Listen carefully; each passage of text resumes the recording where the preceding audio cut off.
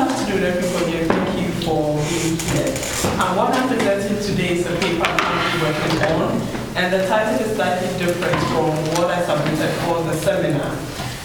So I'll be discussing the role of class in transnational exchanges between Ghanaian migrants in the UK and their relatives in Ghana. So by transnational exchanges or transnational transfers, I mean transfers that move from the migrants to their origin areas, and then also the ones that move from the origin areas to the migrants in the destination area. So there is a reverse remittance in there, but I'm taking a more holistic approach to this. So by way of outline, introduction, theory, methods, finding, and then conclusion. Since the turn of the century, there has been increased attention on remittances, particularly in the context of south to north migration, to the neglect of other forms of transnational exchanges between migrants and their relatives. This attention reached crescendo when the World Bank jumped on the bandwagon with Dilip Ratha's chapter in the Global Development Annual Finance Report in 2003, where he argues that if remittances are harnessed properly, they can become the new source of development finance for developing countries. This led some scholars like Devesh Kapoor to question whether remittances were the new development mantra.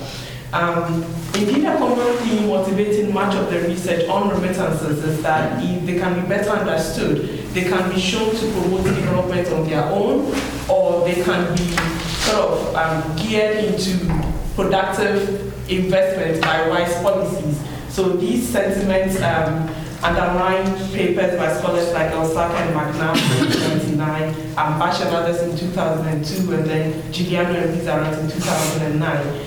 In the context of south to north migration, the assumption is that once the migrant has moved from a developing country to a developed one, that migrant sends remittances home. So then according to the World Bank, remittances reached 4.32 billion in 2015. However, not all migrants send remittances, and part of the explanation for this is class, which I hope to highlight. The emphasis on remittances also stems from the conceptualization of migration in developing country context by the NELM theorization, where they conceptualize that migration from developing countries because migrants want to move to diversify their sources of income. In the African context, the emphasis is on the migration of economic or labor migrants, refugees, and then their sort of engagement with the origin country. In as much as this holds true for sections of the population, it is not always the case. In as much as poorer people migrate, relatively wealthy people also migrate, but their narratives are missing in the literature. And when we talk about the migration of relatively well-to-do Africans, it is looked at in the context of brain drain or high-skilled migration, and then its socio-economic effects on the developing countries. So this paper calls for a stronger role of class analysis in exchanges between migrants and their relatives. And the tremendous attention on remittances also portrays relatives of migrants in origin areas largely as passive recipients of remittances, which is not the case. Migrant relatives take on extra responsibilities in the absence of the migrants. So they take care of migrants' children, run errands for migrants, migrant businesses, building projects, etc. So scholars like Valentina Mazzucato have argued that these services that relatives of migrants perform for migrants should be deducted from remittances. So this paper is a critique against the remittance literature and theorization in the context of global south to north migration, bringing into the equation not only just remittances but also transfers that comes from relatives of migrants to the origin areas. So the question driving the analysis in this paper is what is the role of class in transnational exchanges between migrants and their relatives. To understand the role of class, I draw on Pierre Bourdieu's conceptualization of the concept, where he defines class as the disposal of different forms of capital to an individual. So we have economic, cultural, and social capital. Economic capital is perceived as the grasp of finances or a person's assets, properties, etc. Cultural capital is a person's skill sets or proficiencies. To some extent, educational qualification also falls under the bracket of cultural remittances. And the social capital is the aggregate of the actual or potential resources, which links to the possession of a durable network. The various forms of capital that individuals have make it possible for them to achieve a desired goal. So For example, if you want to achieve your dream job, you can get it by relying on your cultural capital, for example, or you know someone who knows someone, and I like to say who knows you. So then you are able to achieve your desired results drawing on your various forms of capital. Bourdieu notes that the various forms of capital were unevenly distributed, so that two individuals who have equivalent overall capital can differ in that one has a lot more, say, economic capital than cultural capital, or more social capital than economic capital. So according to him, these forms of capital can be transformed to meet the needs of individuals who draw on it.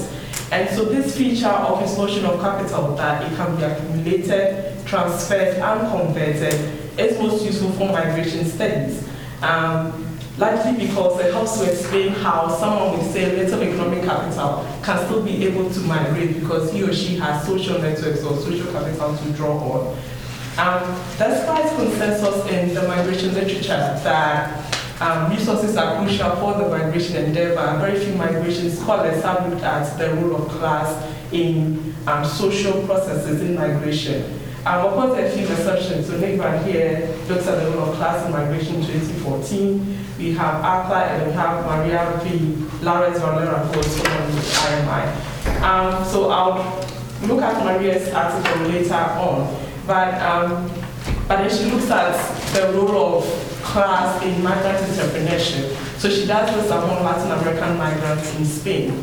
Arthur, who looks at African migration and the role of class in African migration, argues that African migrants who are domiciled outside the continent comes from societies that are principally structured along a broad range of stratification variables and internal differentiations, and these affect their access to social mobility, resources, life chances, and structural opportunities. Van here shows that it's not actually, it is not like accepted as migration is not for the poorest of the poor, but it's engaged by those who can move at some level of resources. And it makes the case that as migration policies of desirable destinations have become more stringent, what determines ability to reach these destinations are a person's capital. So that it follows that access to more prosperous and desirable destinations is limited to better resourced migrants. International migration therefore requires the accumulation or possession of amounts of economic, social, cultural, and other forms of capital. But the role of class in migration doesn't end when the migrant has arrived at his or her destination.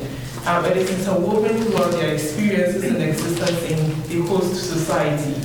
Resources and connections that people have determine their social circle, determine their access to the labor market.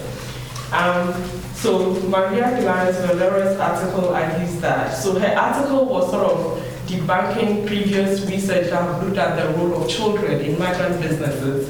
And many of these research argue that children help their relatives in migration because of reciprocal norms.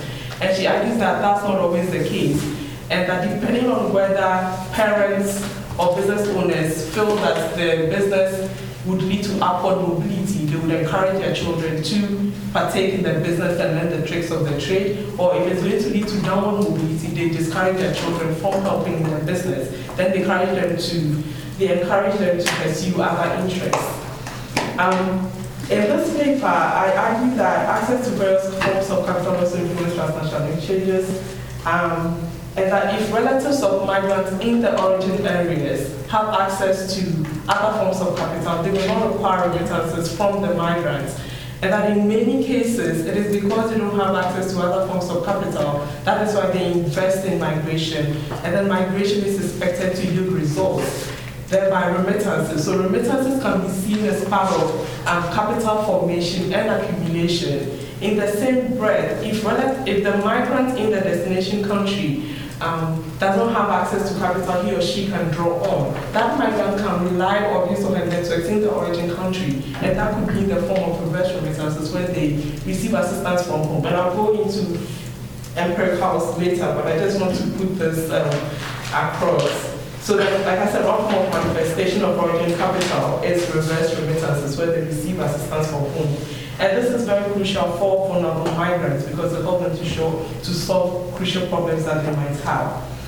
In looking at this, I look at Ghanaian migrants in the UK and their relatives in Ghana.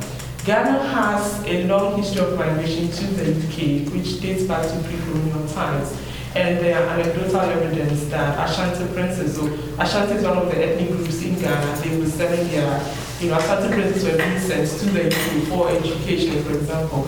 But during the colonial period, Ghanaian migration to the UK was limited to the elite. So these were people who were migrating to look for education, for example, and then those who were migrating to protest against the colonial government and call for a more inclusive form of governance.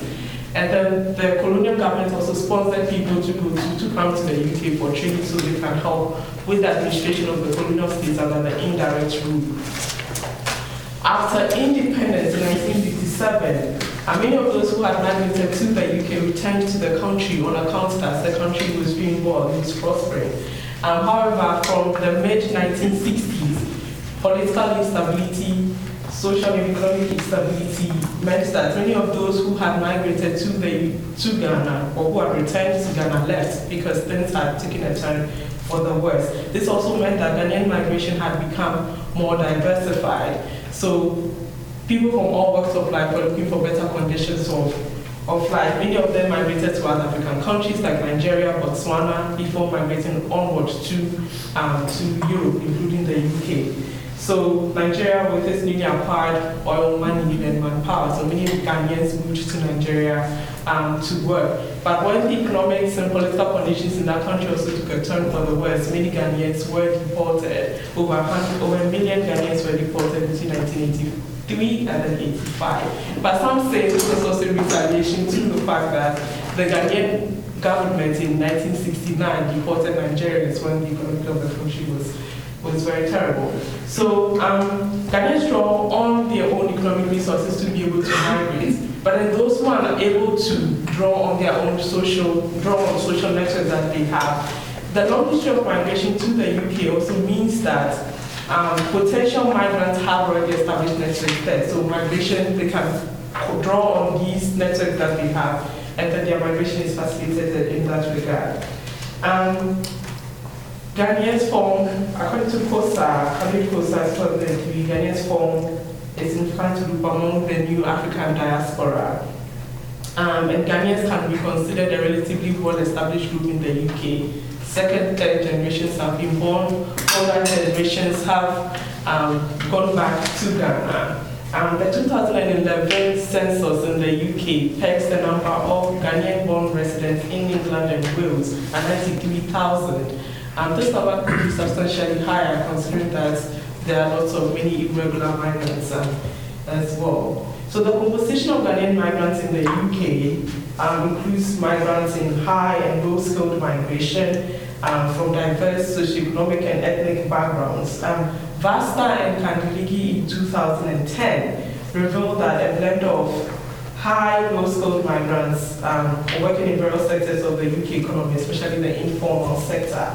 And then also Spence in 2005, analyzing the London Labour Survey, shows that 32% of data London Ghanaians were in managerial, professional, or associated professional jobs, and the occupation of the remaining 68% ranges from administrative, skilled trades through to low and then low skilled and unskilled work. By way of data collection, I started collecting my data here in Oxfordshire in a predominantly Ghanaian church in Oxfordshire. I met the pastor of the church, I introduced myself, I told him what my research was about, and he was happy for me to talk to members of his congregation. But I didn't start interviewing right away. I attended his church judiciously, and then I was a part of the ushering team, catering team before I started the interview. So by the time I started the interviews, I wasn't just the student who needed data, but I had become, say, a sister in Christ or a fellow church member who needed help. So through referrals, I was able to speak to Ghanaian members in Oxford, in London, in Milton Keynes, Northampton, and then Manchester. And then I spoke to their relatives in Ghana as well. I spent 3 months in Ghana. To their relatives in the Greater Accra region, which is where the capital is. So many of their relatives reside in the Greater Accra region. A lot of them, so in the Ashanti region as well, a lot of them hail from the Ashanti region, I was in the Western region, Eastern, and then the Central region. So I developed 4 typologies of transnational exchanges between migrants and their relatives, and this is based on their socio-demographic characteristics, their socio-economic positions, conditions of life in the UK, and conditions of life of their relatives back home, history of migration, number of times they've traveled, do they receive remittances from whom and why, and whether they also receive reverse remittances or transnational exchanges from the origin country to the destination country. So I will just go into the various typologies and give examples each of the people I interviewed. So the first group, I'm calling them elite migrants with their elite families in Ghana. By elite migrants and elite families, I say they're part of the ruling class, quote unquote. They have tertiary level of education, for example. They grew up in wealthy residential areas in Ghana, and their relatives continue to live in these areas. They've had multiple travels. They live comfortably in the UK. They have strong social capital. I say capitals that get social capital that gets results. They receive resources from their relatives in Ghana in order to be able to migrate. But once they have migrated, in terms of economic exchanges, they have never sent remittances to Ghana. They have never sent remittances to Ghana, and what they say is because their relatives back home are okay, they don't need for them to send remittances. So let me give an example of this lady I met. So I met her in Milton Keynes. And before I start the interviews, I start from the premise, do you receive remittances from Ghana? And that's because we can go into this into details in the Q&A. Because receiving reverse remittances is seen as shameful, and if you're a migrant and you're not sending remittances home, you should definitely not be receiving reverse remittances. So by starting from do you send items to Ghana, they are more comfortable, and then we have a discussion. But with this lady, even in our email exchanges, she was like, if I'm interested in remittances that she sends to Ghana, she has nothing to say because she's never sent remittances to Ghana, but she has received transfers from home. So if I'm interested in that, we can have a conversation. So I went to Milton Keynes, she picked me up, and then we went home. She grew up in Ghana. Her father was a former diplomat who subsequently became head of state. She grew up in wealthy residential areas, and then she went to study for a degree in law and economics. During long vacations, she travels. She travels in long breaks, and she traveled all over the world, including London. And on one such trips, she met a gentleman, they fell in love, and then they got married. And the plan was for her to migrate around that time. But around that time, something unfortunate happened. Her parents were involved in a terrible accident, and her father passed away. And her mother was seriously injured. So she didn't want to migrate in the end. She stayed for her father's funeral and wanted to nurse her mother back to life. But the rest of the family was like, you're married, you have to go where your husband is. So in the end, she decided to marry. And she decided to join her husband in the UK. And she says she did that not necessarily because of the pressure, even though that had an effect, but also because it made sense. She had just finished university. She's done her national service, which is a mandatory 1-year service to the Ghanaian state that everybody has to do. And so she didn't have a job at the time, but her husband had a job in the UK. And so he could support us. It made sense that she migrated. So she came to the UK and she started looking for a job. And what struck me about this woman's narrative is the fact that speaking to other Ghanaians as well, when they would settle, they would take any job because the kind of job they're looking for, they're not getting. This woman didn't do that. And her point was that her father did not put her through school to earn a degree in law and economics to become a cashier in a supermarket. And that if she took such a job, her father would turn in his grave. So she was like, not until she gets the kind of job she's looking for, she's not going to work in the end. Because she feels her qualification entitles her to a job that matches her qualification. So she held out. And she was able to do that because she can. She has a husband who can support her. She has relatives in Ghana who can support her as well. So in the end, she was like, you know, and I decided to do my master's degree. Not because I needed a master's degree, but I feel that is the only way I can get a job that I can be proud of. So she enrolled her master's degree, and then when she was about finishing, she started a family. She took 4 years out of, she took 4 years away, and then she finally applied for a job. And she got a very good job, but it was a very demanding job that was taking her away from home. So she decided that she wants to spend more time with her children. And so she had a conversation with her mother that she wanted to start her own business in the UK, and her mother thought it was a fantastic idea.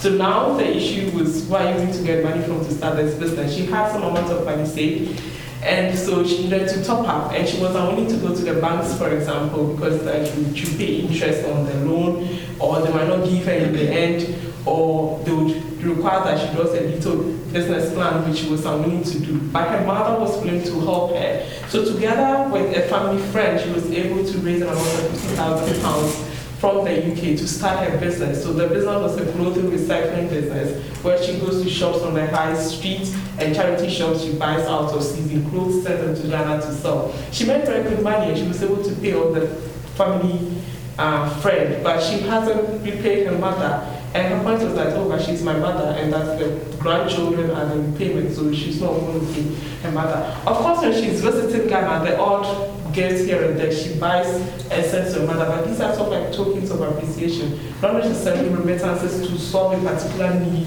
that relatives of migrants have, as has been portrayed in the literature.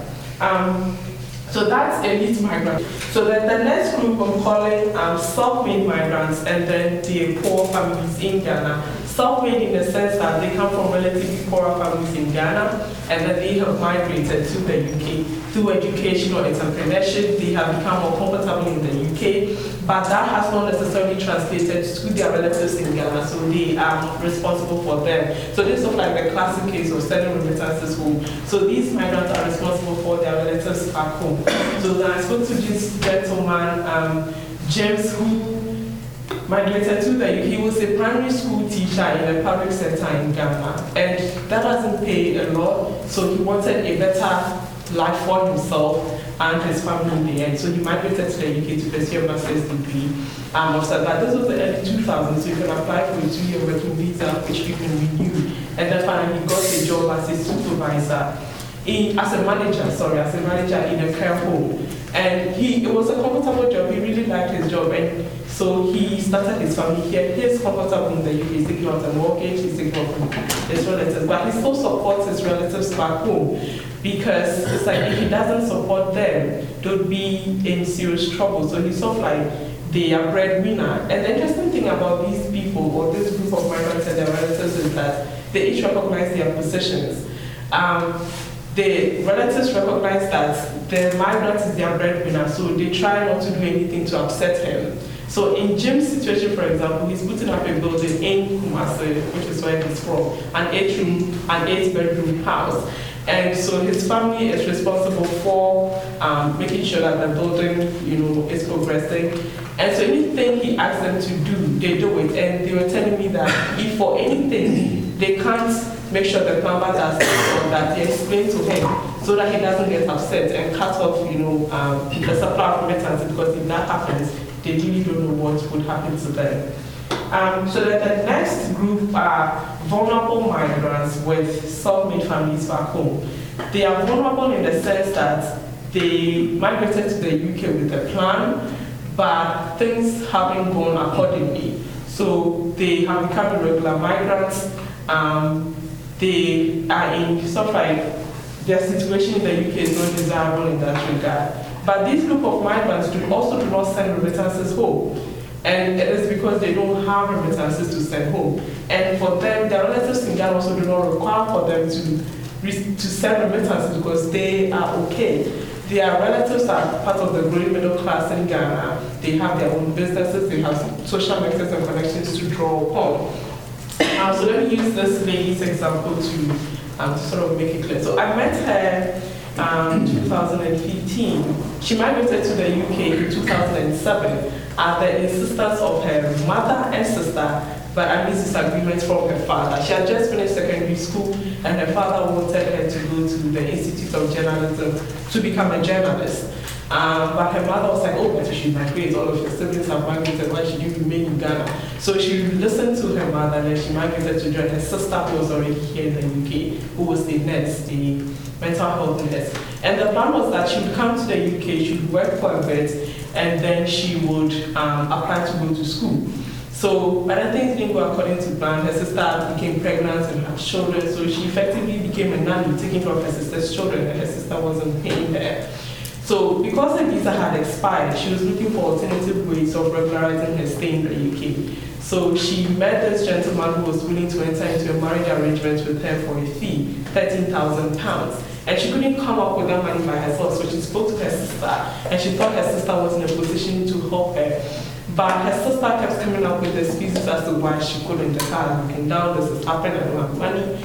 And so they had a massive disagreement, and they fell out. She moved out of the house, she got a place of her own, then she got a job as a cleaner, first in King's Cross in Pancras, and then she got another job as a cleaner in a gym. But the job she has, it's a very complicated arrangement where she's working with someone else's documents, and this person is supposed to be in France, and so she has to wait for the money to be paid into one account and then transferred into another before she can access the money, for example. So she doesn't always get money to sort herself out, and it is in this instance that she relies on her father back home for assistance.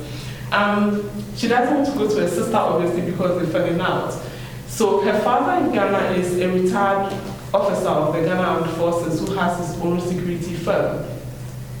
And so he trains security personnel for various companies and organizations in Ghana. And this man was telling me that he doesn't need remittances from her daughter.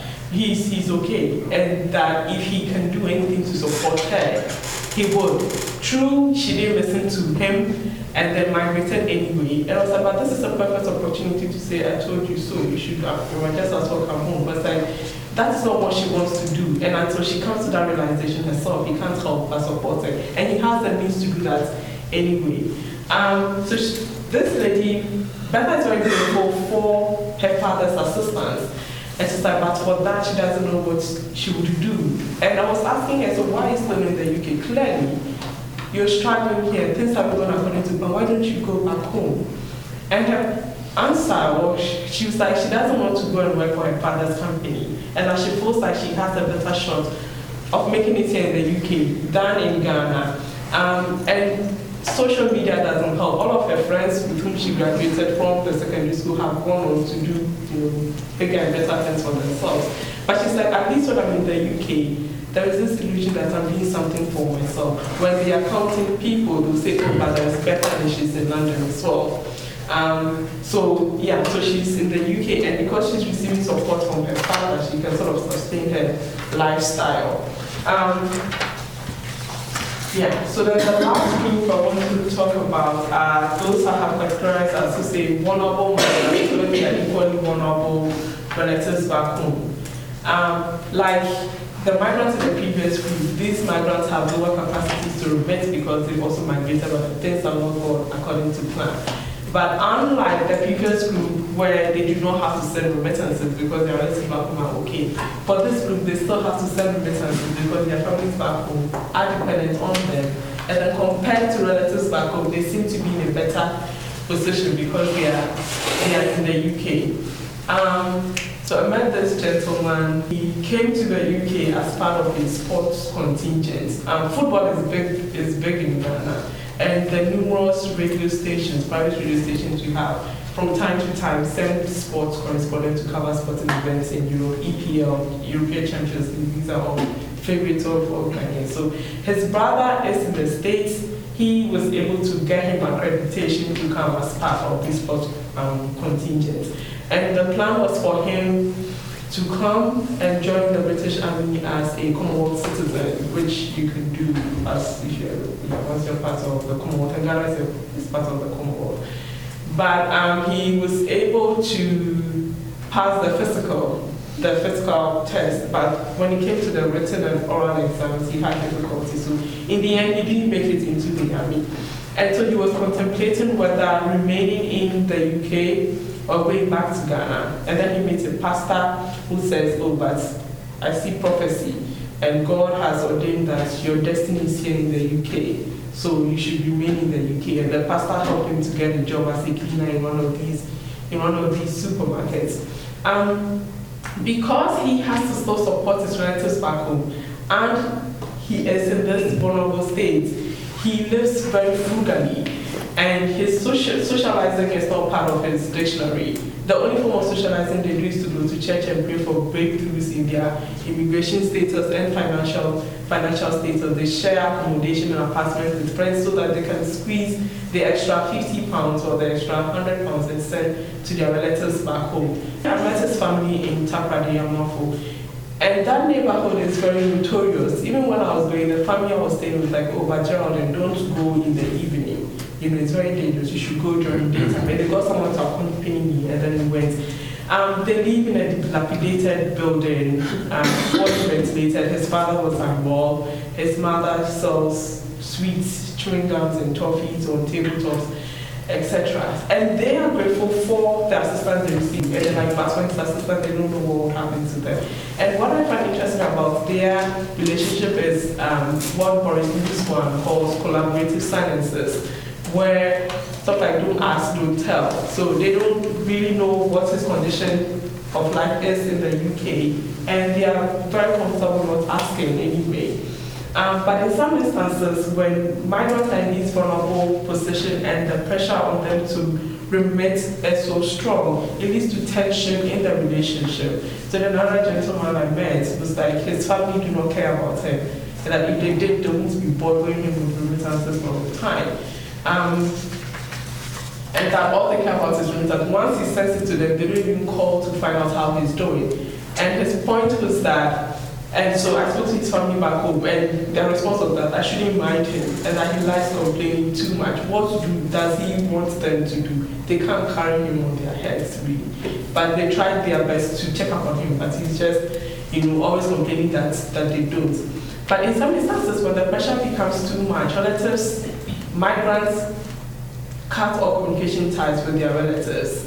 And this was the case for this other gentleman I met. He migrated to the UK in 1986, a long time ago. He's now a big shot. But at the time when he was deciding whether to stay in the UK or not, it was very difficult for him. He comes from a poor background. His family were farm laborers. And he was able to go through school on scholarship because he was very smart and intelligent. So government scholarship, mission scholarships, he went to a very good secondary school. And then he made it to the university. But this was the 80s, universities were closed down to one strike or the other. So he wasn't able to go to university, and then he decided to apply to work in a mining company, Ashanti Goldfields. So through that, he was able to get scholarship to come to the UK to pursue a degree in mining engineering, which he took up. The scholarship money was very generous, it was good, so he was able to support his family back home. But when he was about finishing, he got wind of discriminatory practices at his place of work, so he didn't want to go and be a part of that. So he decided that he wasn't going to go to Ghana, he would stay in the UK.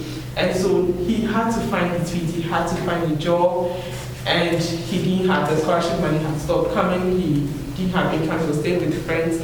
But the letters, this was the early 90s, late 80s, letters were coming in, but your father is sick, your sister is there, send remittances. And it's like he didn't have to give. Where was he going to get the money or the assistance from? So then he just cut all ties with their relatives for months and they didn't hear from them. So he only renewed ties with them when he secured a job and then he had some form of money. So by way of conclusion, the diversity of migrants and their relatives makes it possible to glean diverse patterns of transnational exchanges between them and their relatives. Not all migrants are the same, and it's imperative to make these distinctions when analyzing cross-border activities between migrants and their relatives. Migrants with resources, whose relatives are also well endowed with various forms of capital, do not send them remittances. Even when they do, it is not necessarily out of need, as has been reported by other scholars. They are tokens of appreciation to demonstrate love and affection. Respondents who were able to acquire material wealth after migration were able to assist their relatives back home who were in dire economic straits. These relatives were reliant on the migrants for their daily bread.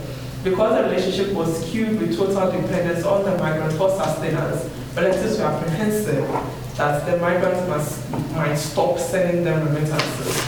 And to prevent this situation from becoming a reality, migrants should put profound appreciation for the migrants and do all of his bidding. Migrants in precarious situations cannot always rely on their co-ethnics in the destination country for assistance. Inasmuch as social networks in the destination country facilitate migration, they also have undermining propensities. When this happens, migrants rely on their relatives in Ghana who have the wherewithal or resources to assist them. Data reveals that these migrants will not send remittances home because they have lower capacities to remit. Others in precarious situations, however, have to send remittances home because compared to their relatives in Ghana, they are in seemingly better socioeconomic position. So able to do this, these respondents live frugally, spending money ever so sparingly, so that they can support their relatives back home. So I'll leave it here for now. Thank you. Thank you.